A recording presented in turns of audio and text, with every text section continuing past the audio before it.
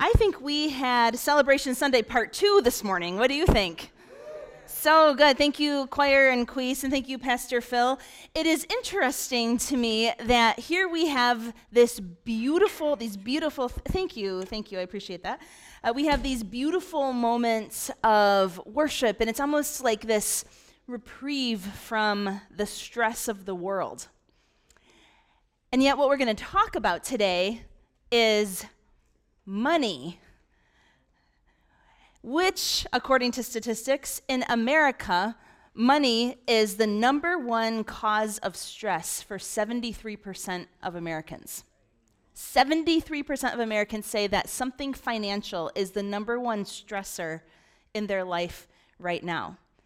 Now, I would guess that there would be about 3 people in this room who naturally would say, I love talking about money in church. And then the majority of people would say, I'm a little uncomfortable when we're talking about money in church. But here's the reality. Why would we not talk about the thing that 73% of Americans say is the most stressful and not cover that in church?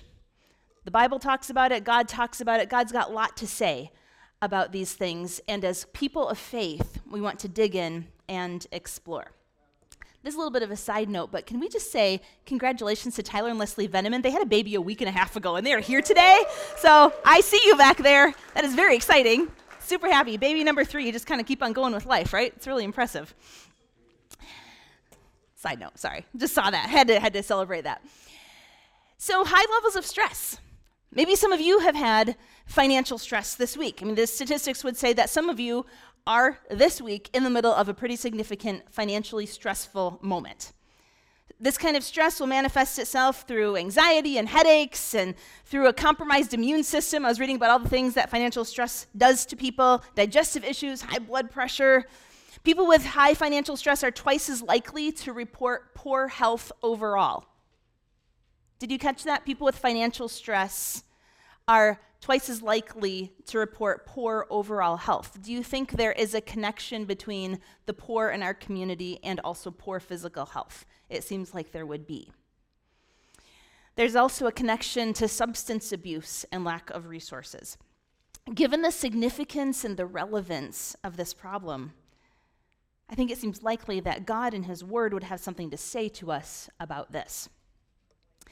We have been studying the story of Nehemiah.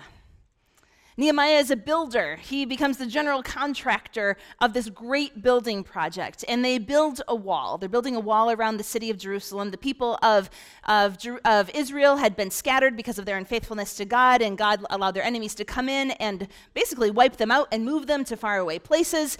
And now, after about 100 years or so, there have been a couple waves of small numbers of Jews returning as a Jewish remnant to rebuild the broken rubble of Jerusalem, and they've moved into this broken down place. And Nehemiah has been commissioned by God to go and to build the wall around Jerusalem. But the story of Nehemiah is not just a story about building a wall. We introduced our Kingdom Foundations campaign 4 weeks ago. This is a financial project that we are doing as a church. For those of you who are visiting today, it is a 3-part project. But this campaign is both about meeting the outside needs of these 3 things that we believe God is calling us to do: repairing our own broken parking lot, and investing in neighborhood ministries, and also investing in our Mongolia partner church. But we believe that this campaign is not only about raising money for those things, but that it is also about what God wants to do in our lives as we grow in our own financial discipleship in God. It's both about raising these funds and what God wants to do in us.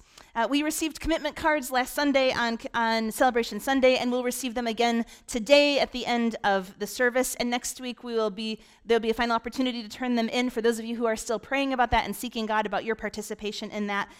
And we'll be announcing that total soon, and we're very excited about that. But this story of Nehemiah is not just a story about building a wall. It's a story about an economic crisis. It's a story about disempowerment and oppression of the poor. I know the book of Nehemiah pretty well. I've studied it quite a bit and have done some work in it for a few different things. And Nehemiah chapters 1 through 4 are all about rebuilding the wall. And then Nehemiah chapter 6 through the rest of the book in 13 is all about what happens after they build the wall and all the things that are part of that. But there's this chapter in Nehemiah chapter 5 that just doesn't seem to fit the rest of the book. And anytime that you come to a passage of Scripture that just seems to kind of not fit in with everything else that you're reading, as a Bible student, you need to ask the question, why is that there? What is happening in that passage? Nehemiah chapter 5 is a story about a financial crisis that interrupts the people. Here they are building a wall, here they are doing these things, but Nehemiah 5 is about this economic crisis. You find out there's a famine going on, you find out that poor people are being oppressed. We'll touch on it lightly this week, and then we'll be exploring it in a little bit more detail in the next couple weeks. But I think what this shows us is that there is this undercurrent of financial challenges through the entire book of Nehemiah. And so often in our lives, the financial issues in our life don't seem like the main story. They seem like the secondary story. So often when we're having a financial crisis in our lives, it doesn't happen when the rest of your life is going well. You never have a financial crisis when your marriage is great and your kids are great and your job is great and you have housing and you're secure. It always seems to happen when other things are going wrong. You have this problem at home, you have this problem at work, you have this problem with your extended family, and then on top of everything else, you've got a financial crisis. I don't know why it works that way. It just seems like they always go hand in hand. And this is what's happening to the Jews. They have this problem of the wall, but there's this undercurrent of financial tensions, economic struggle that feeds its way all the way through the book of Nehemiah. Now, if you remember back in Nehemiah chapter 1, let's just jump into the scriptures. We have financial trouble coming from 3 different directions. Financial trouble comes from lots of different directions. And the first foundation of financial trouble is because of their own issues, their own bad choices, their own things they have done. Number 1, the people are experiencing financial trouble because of their own choices. Let's remember how the Jews got into this pickle in the first place. Here we have a handful of Jews that are living in broken down Jerusalem. They've been there long enough where a few of them have houses built up, but they have crumbled walls. Things aren't going well. They had gotten to this point because of their disobedience to God, and God put the Jews in exile. They created this problem by themselves. In Nehemiah chapter 1, at the very beginning, I'll just read a couple verses to remind you what we hit on a couple weeks ago. Nehemiah is speaking with Hanani. It says one of his Jewish brothers. Nehemiah 1 verse 2, Hanani, one of my brothers, came from Judah with some other men, and I questioned them about the Jewish remnant that survived the exile and about Jerusalem. So Nehemiah says, Hananiah, tell me what's going on in Jerusalem. How are the people doing? How is the city? Verse 3, they said to me, those who survived the exile and are back in the province are in great trouble and disgrace. The wall of Jerusalem is broken down, and its gates have been burned with fire. The people of Jerusalem who have moved back, who are trying to rebuild there, are not doing well. They are poor, they are vulnerable. Anytime they gain anything, it just gets plundered by other people groups who are around them. They are unsafe, they're unprotected. There's a constant plundering. You see the, hints of this later on as you read the rest of the book of Nehemiah, that anything they gain just gets taken from them by the other people groups around them. They plant crops, they get destroyed, they build something, it gets knocked down. They cannot flourish in a place like this. The foundations, they just can't get the foundations built. They're living in the rubble. And this is what's happening. They're experiencing trouble. And to be perfectly fair, we have to remember they got here because of their own issues, right? Because of I'm not saying that all poverty is because of disobedience to God. I want you to hear me loud and clear on that. I'm just saying that sometimes financial trouble happens because of bad choices that we make to engage in sin, just like the Israelites in this particular situation. They are not doing well. Nehemiah's response then is to do this. He prays. Nehemiah 1 verse 5. Nehemiah hears this terrible news. His immediate response is to pray, and he says, "O Lord, God of heaven, the great and awesome God who keeps his covenant of love with those who love him and obey his commands, let your ear be attentive and your eyes open to hear the prayer your servant is praying before you day and night for your servants, the people of Israel." And here he confesses, "I confess the sins we Israelites, including myself and my father's house, have committed against you. We have acted very wickedly toward you, God. We have not obeyed the commands, decrees, and laws you gave your servant Moses. Remember the instruction you gave your servant Moses, saying, 'If you are unfaithful, I will scatter you among the nations. But if you return to me and obey my commands, then even if your exiled people are at the farthest horizon, I will gather them from there and bring them to the place I have chosen as a dwelling for my name.'" Nehemiah's prayer says, "God, I confess our sin. God, I confess my sin. God, I confess the sin of my family. God, we have not obeyed you. We have not obeyed you. God, you said, you told us, you would scatter us among the nations if we disobeyed. And God, you also said that if we repent, you'll bring us back.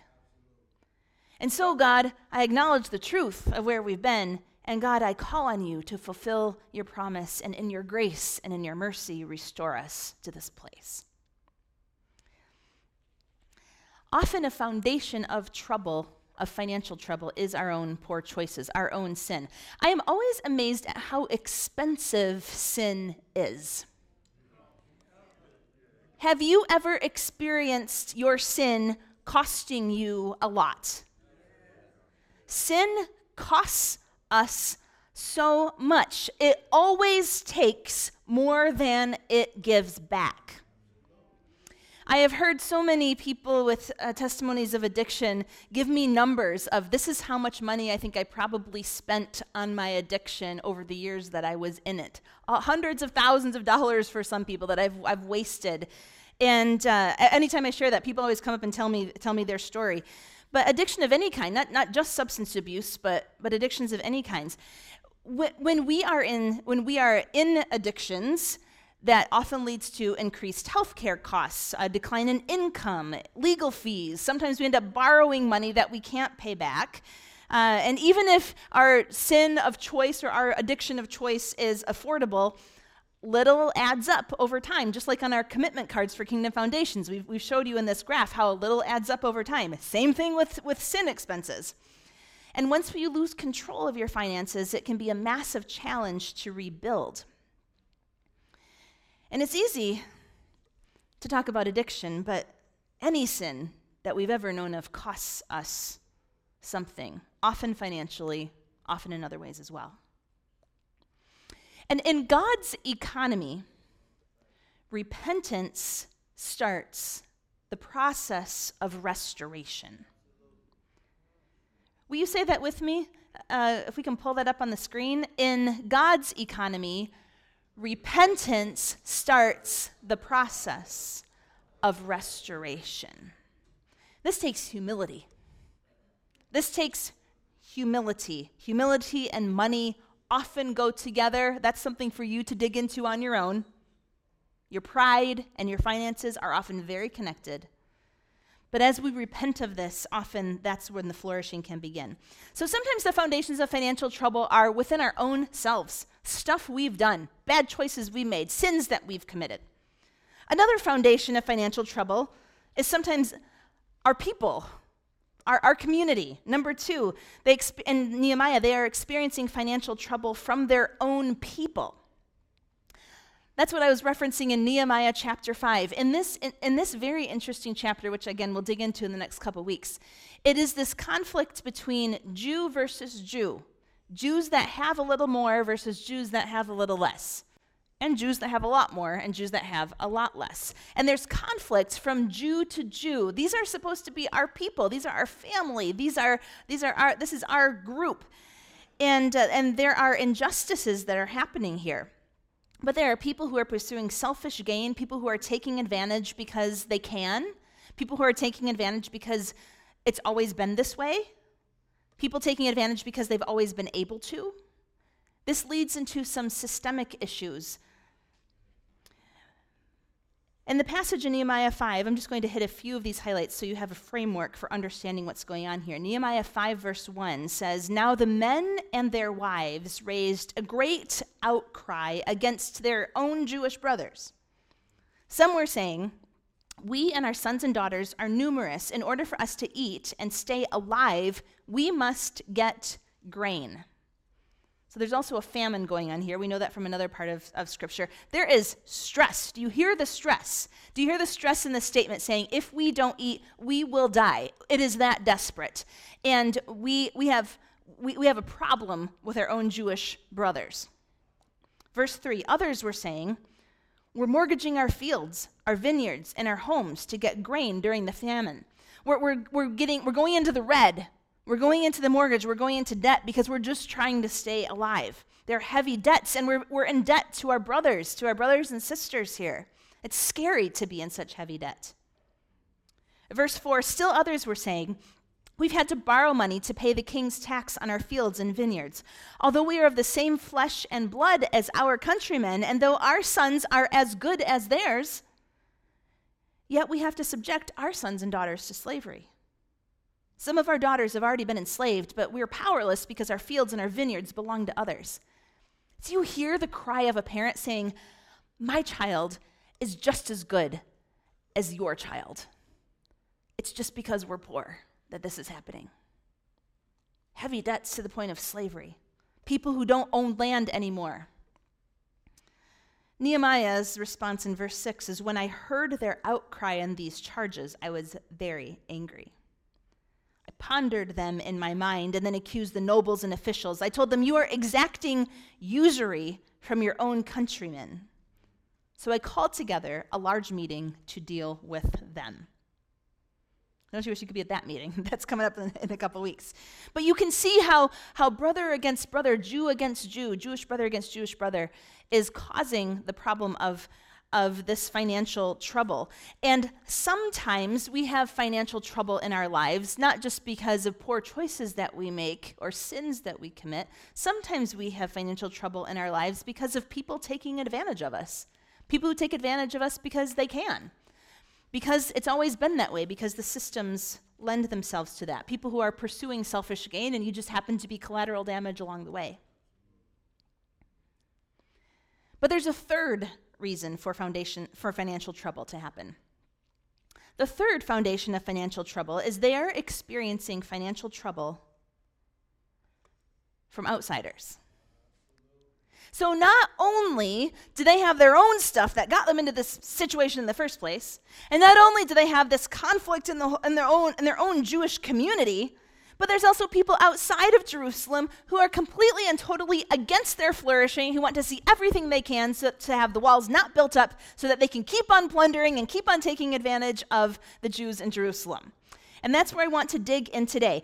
It is as if the Jews' own issues weren't enough, and as if their own community issues were enough, they now have a problem with the outsiders. These people give them a hard time. They don't want to see them flourish. They want to keep them down. They want to discourage them.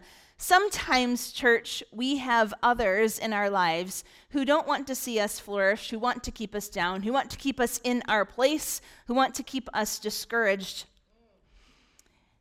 And the group of people in this passage are the Samaritans. And the Samaritans pop up through the whole book of Nehemiah. You read, it's such a funny journey to read their story. Nehemiah chapter 2, chapter 4, chapter 6. They're in competition with the Jews. Now, let me just say a moment of historical background of what's going on here. The Samaritan people were formed at this time of exile. When Israel was conquered and everybody was carted off into exile, there were a few that remained in Samaria. The Samaritans ended up intermarrying with some of the other people groups, and so they became a racially mixed group that was different from the other Jews. Not only were they a racially mixed group, they also then developed their own kind of version of Jewish spirituality. They changed the scriptures and what they said was Jewish scripture and what wasn't.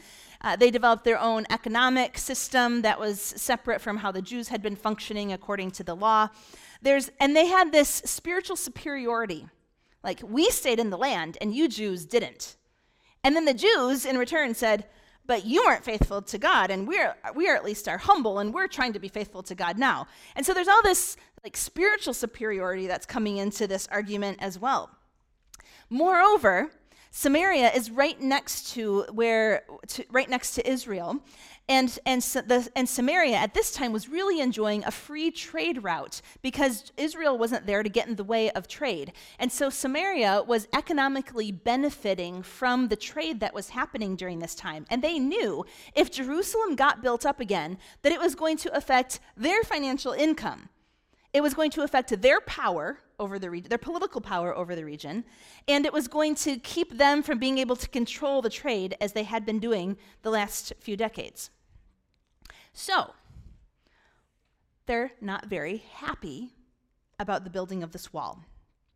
When Nehemiah first arrives there, in Nehemiah chapter 2, verse 10, we read this. When Sanballat the Horonite and Tobiah the Ammonite official heard about this, they were very much disturbed that someone had come to promote the welfare of the Israelites.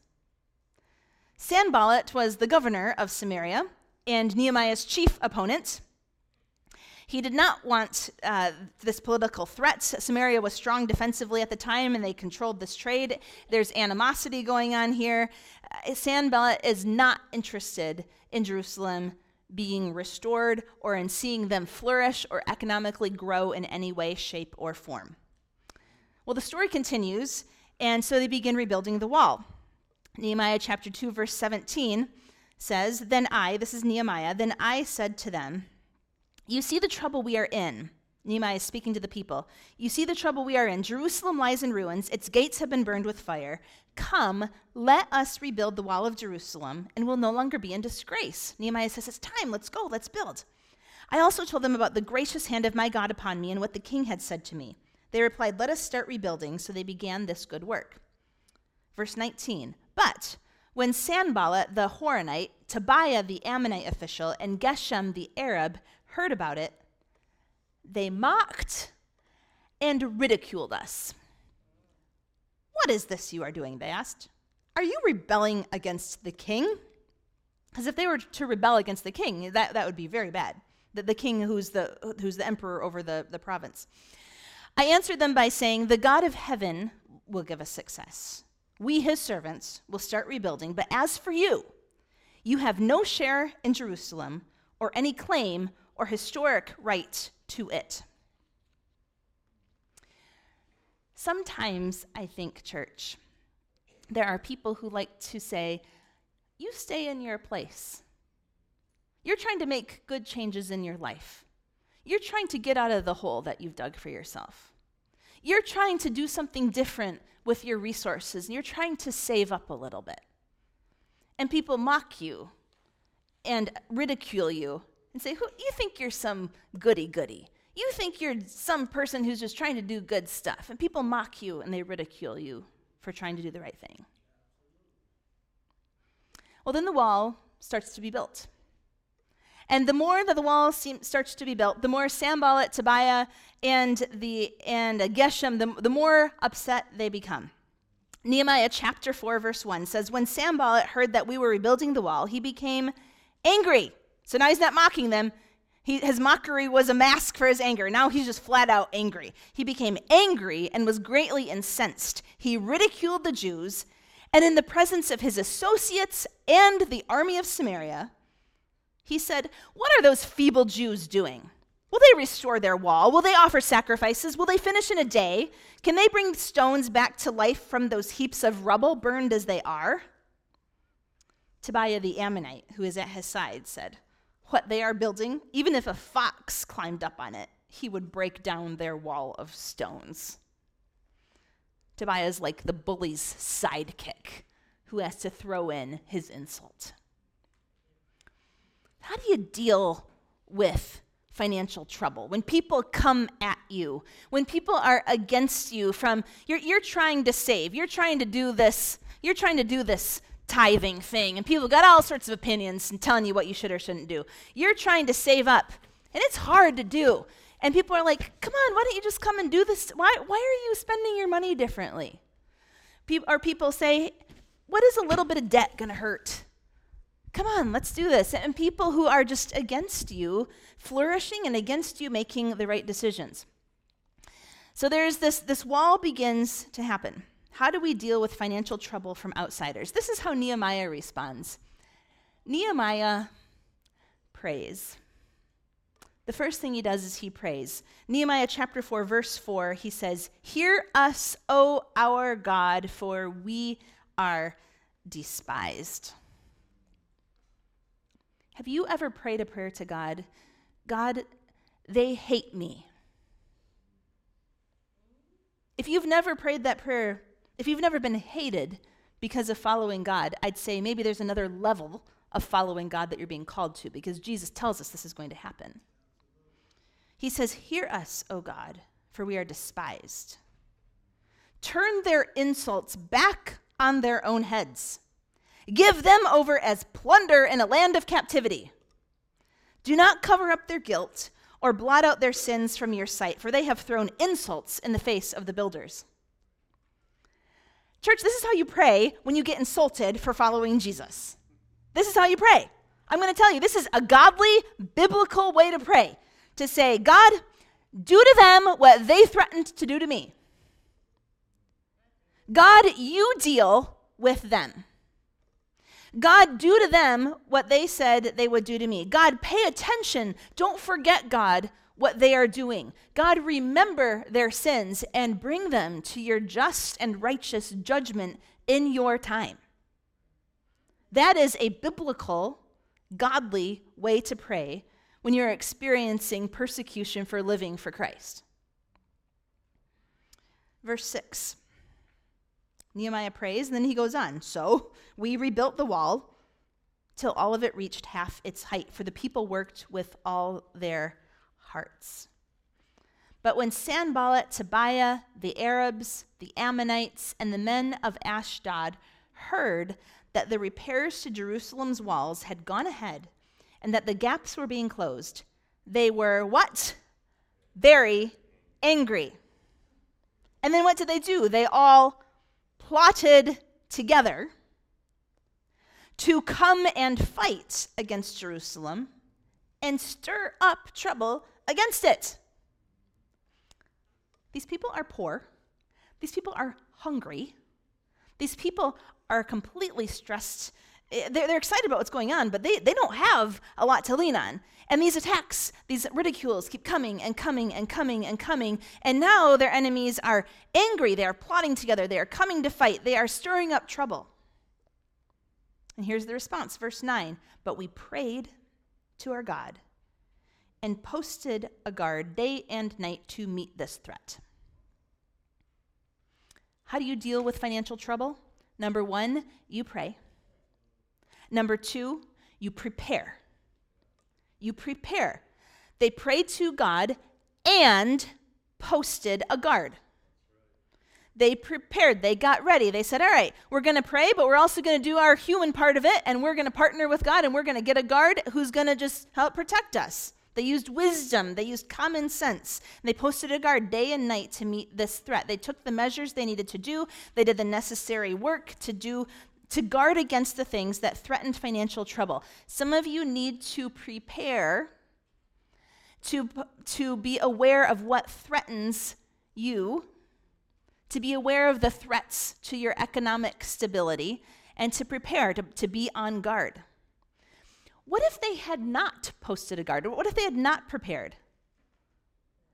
The same thing that had been happening to them for 100 years would keep on happening. They'd keep getting plundered. They'd keep getting attacked. All the things that they had worked for would get taken away from them again and again and again. Now, it's inconvenient to post a guard. It takes effort to post a guard. But they did the work of preparation. Verse 10, meanwhile, the drama continues, meanwhile, the people in Judah said, the strength of the laborers is giving out, and there is so much rubble that we cannot rebuild the wall. Also, our enemies said, before they know it or see us, we will be right there among them and will kill them and put an end to the work. Then the Jews who lived near them came and told us 10 times over, wherever you turn, they will attack you. These people they're trying so hard. They're doing all that they can think to do. They're exhausted. The threats are getting worse. They're getting warnings from people saying, this is not good. You are in danger.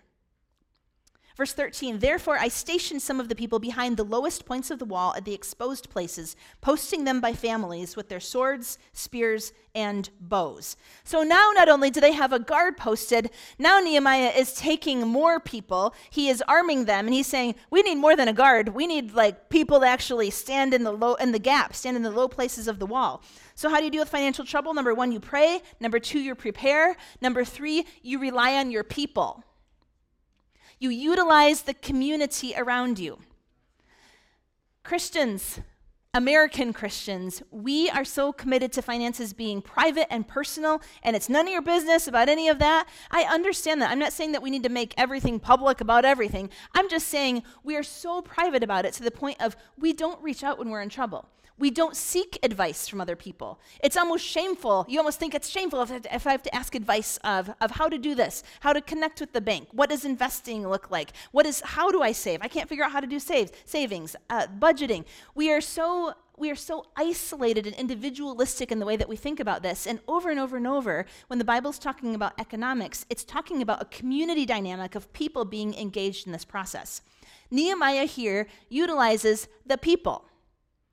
They all join forces and they work together to preserve the work that's happening. Verse 14, Nehemiah says, after I looked things over, I stood up and I said to the nobles, the officials, and the rest of the people, don't be afraid of them. Remember the Lord, who is great and awesome, and fight for your brothers, your sons, and your daughters, your wives, and your homes. When our enemies heard that we are aware of their plot and that God had frustrated it, we all returned to the wall, each to his own work. How do you deal with financial trouble? Number 1, you pray. Number 2, you prepare. Number 3, you use your people. And number 4, you get perspective. Nehemiah casts vision. He says, remember the Lord. Remember the Lord. You're in trouble. You're stuck. You can't find a way out of the rubble. That rubble just looks daunting. You don't know what you're going to do. Remember the Lord because he's great and he's awesome. Remember the Lord because he's great and awesome. And then he says, remember what's at stake. You need to know what's at stake. Fight for your brothers. Fight for your sons and your daughters. Fight for your wives and your homes. Remember what is at stake. Get some perspective. Verse 16, from that day on, half of my men did the work, while the other half were equipped with spears, shields, bows, and armor. The officers posted themselves behind all the people of Judah who were building the wall. Can you just picture this? Here's the wall being built up, and here are the builders working on it, and then there are the other half of the people who are standing behind them with their weapons, just waiting, looking for anybody who might be coming to attack them. I mean, it's an incredible sight. Those who carried materials did the work with one hand and held a weapon in the other, and each of the builders wore his sword at his side as he worked, but the man who sounded the trumpet stayed with me. Verse 19, then I said to the nobles, the officials, and the rest of the people, the work is extensive and spread out. We are widely separated from each other along the wall. Wherever you hear the sound of the trumpet, join us there. Our God will fight for us. So we continued the work, with half the men holding the spears from the first light of dawn till the stars came out. At that time I also said to the people, have every man and his helper stay inside Jerusalem at night so they can serve us as guards by night and workmen by day. Neither I, nor my brothers, nor my men, nor the guards with me took off our clothes. Each had his weapon, even when he went for water. They're battling for the wall. But they're battling for more than that. They're battling for their wives and their homes. They're battling for their sons and their daughters. They're battling for their brothers and sisters, for their community. They're battling for their safety. They're battling for their future. They're battling for their economic well-being. They're battling for their ability to flourish. They're battling for their lives. And I would suggest that these same principles apply to our own financial troubles, To the 73% of us who would be in the position of saying finances are a number one stressor in my life right now, I would suggest that these same principles apply to us. That number one, prayer is not just the spiritual answer that you're getting because you're at church, but that we can make our financial matters spiritual matters. That we recognize all of the resources that we have come from God. Everything we have is God's, and we are simply stewards of what God has given to us. And so the decisions that we make need to be in line with what God wants our money to look like. I think it looks like actually praying about decisions we have to make, leaning into those prayers, leaning into prayers about, this is where we're stuck, God. And I think it's possible that if you examine your financial practices and your financial situation in the company of the Holy Spirit, picture that. Examine your financial practices while you are in company with the Holy Spirit. You just might find yourself surprised with what you begin to see.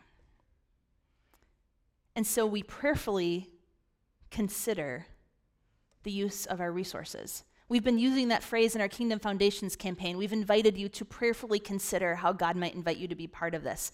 And I would say let's use that phrase also for how we use money in the rest of our everyday lives. Prayerfully consider how you use the resources that God has given to you. Then the second thing we can do is to prepare. Preparing is never nearly as fun as spending or enjoying the fruits of what you have. But you can't get away from it. Planning matters. Management, if you're going to have the responsibility of money, then you have to use it responsibly. So you have to take time to manage it. You have to learn things. You have to ask for help. You have to grow in competence. You have to talk to people about it. As another part of the preparation, we talked about the 10-10-80. There's the second part of the 10 that's about savings. That's about preparation, preparing for an emergency, preparing for when you need to have something saved up. Preparation is not fun, but it is necessary. Because what would have happened if Nehemiah didn't prepare? They would have never gotten out of the situation they were in. Nothing would have changed. They would have stayed in a place of rubble and being broken down. And if we don't prepare, things won't change. The third thing we can do is recognize the role of people. The Kingdom Foundations Committee is meeting tonight, and we're talking about next steps with discipleship. I'm super excited about this conversation. I know that God wants to do big things in us. I know that City Life is a church of wide economic diversity. I love that about us. And I know that God wants to do something in us that is going to be beyond what we can even think right now over these next 2 years as we engage in this kind of discipleship. But we want to lean into community. The third thing we can do the fourth thing that we need to do then is to keep perspective. To remember what's really important. To remember the God who provides. To remember the God who wants us to steward things in a particular way. And remember what's ultimately important. Charles, feel free to come on up. I'm going to invite you to just close your eyes and, in the company of the Holy Spirit, ask God, where do you need to grow me right now? God, where do you need to grow me? Do I need to be more prayerful and just do this with you more? God, do I need to do more work of preparation, just the nitty-gritty, just the work of learning, leaning in, taking the time? God, do you want me to humble myself and reach out to some people? God, can you help me just be humble enough to do what I need to do? Or God, I just need a little perspective because right now this thing seems really big. And I don't know how to even find my way through it, but God, I just call out to you. Help me to have your perspective on this. Give me the faith that I need for what's next. How do you need to pray? How do you need to prepare? What people do you need? What perspective do you need? As we conclude today's focus on the foundations of our troubles, I want to invite you, if you have been praying through your Kingdom Foundations commitment I want to give you an opportunity to be part of this campaign. You'll be hearing more about this again next week, and we're just so excited about the crazy stuff that God is already doing through this. And I would invite you to fill out, if you are ready to do so and haven't done this yet, fill out that commitment card that is on your seat and drop that at the welcome table as you exit today out in the lobby. And I would also invite you to say, to recognize this isn't just about the Kingdom Foundation's campaign for other people, it's also about the Kingdom Foundation's campaign and what God wants to do in my life. And so, Lord God, we come before you today asking for your perspective, asking for your help. God, some of us have gotten to where we are because of our own sin, because of our own stuff. And I pray, Lord, for those who are currently in that place, that in your kindness you would lead them to repentance. And Lord, there are some who are experiencing financial difficulty today because of internal strife with their own people, or because of outside things that are attacking, outside difficulties. Lord, whatever those reasons are, we come before you today asking that you will be Lord of our resources, that you will help us to give up what we need to give up and to gain what we need to gain. Thank you for calling us into financial freedom, and we pray against the role of the enemy and the bondage that he would like to keep us under. And pray, Lord God, for the flourishing, for the rebuilding, for the renewal that is part of your vision for your kingdom.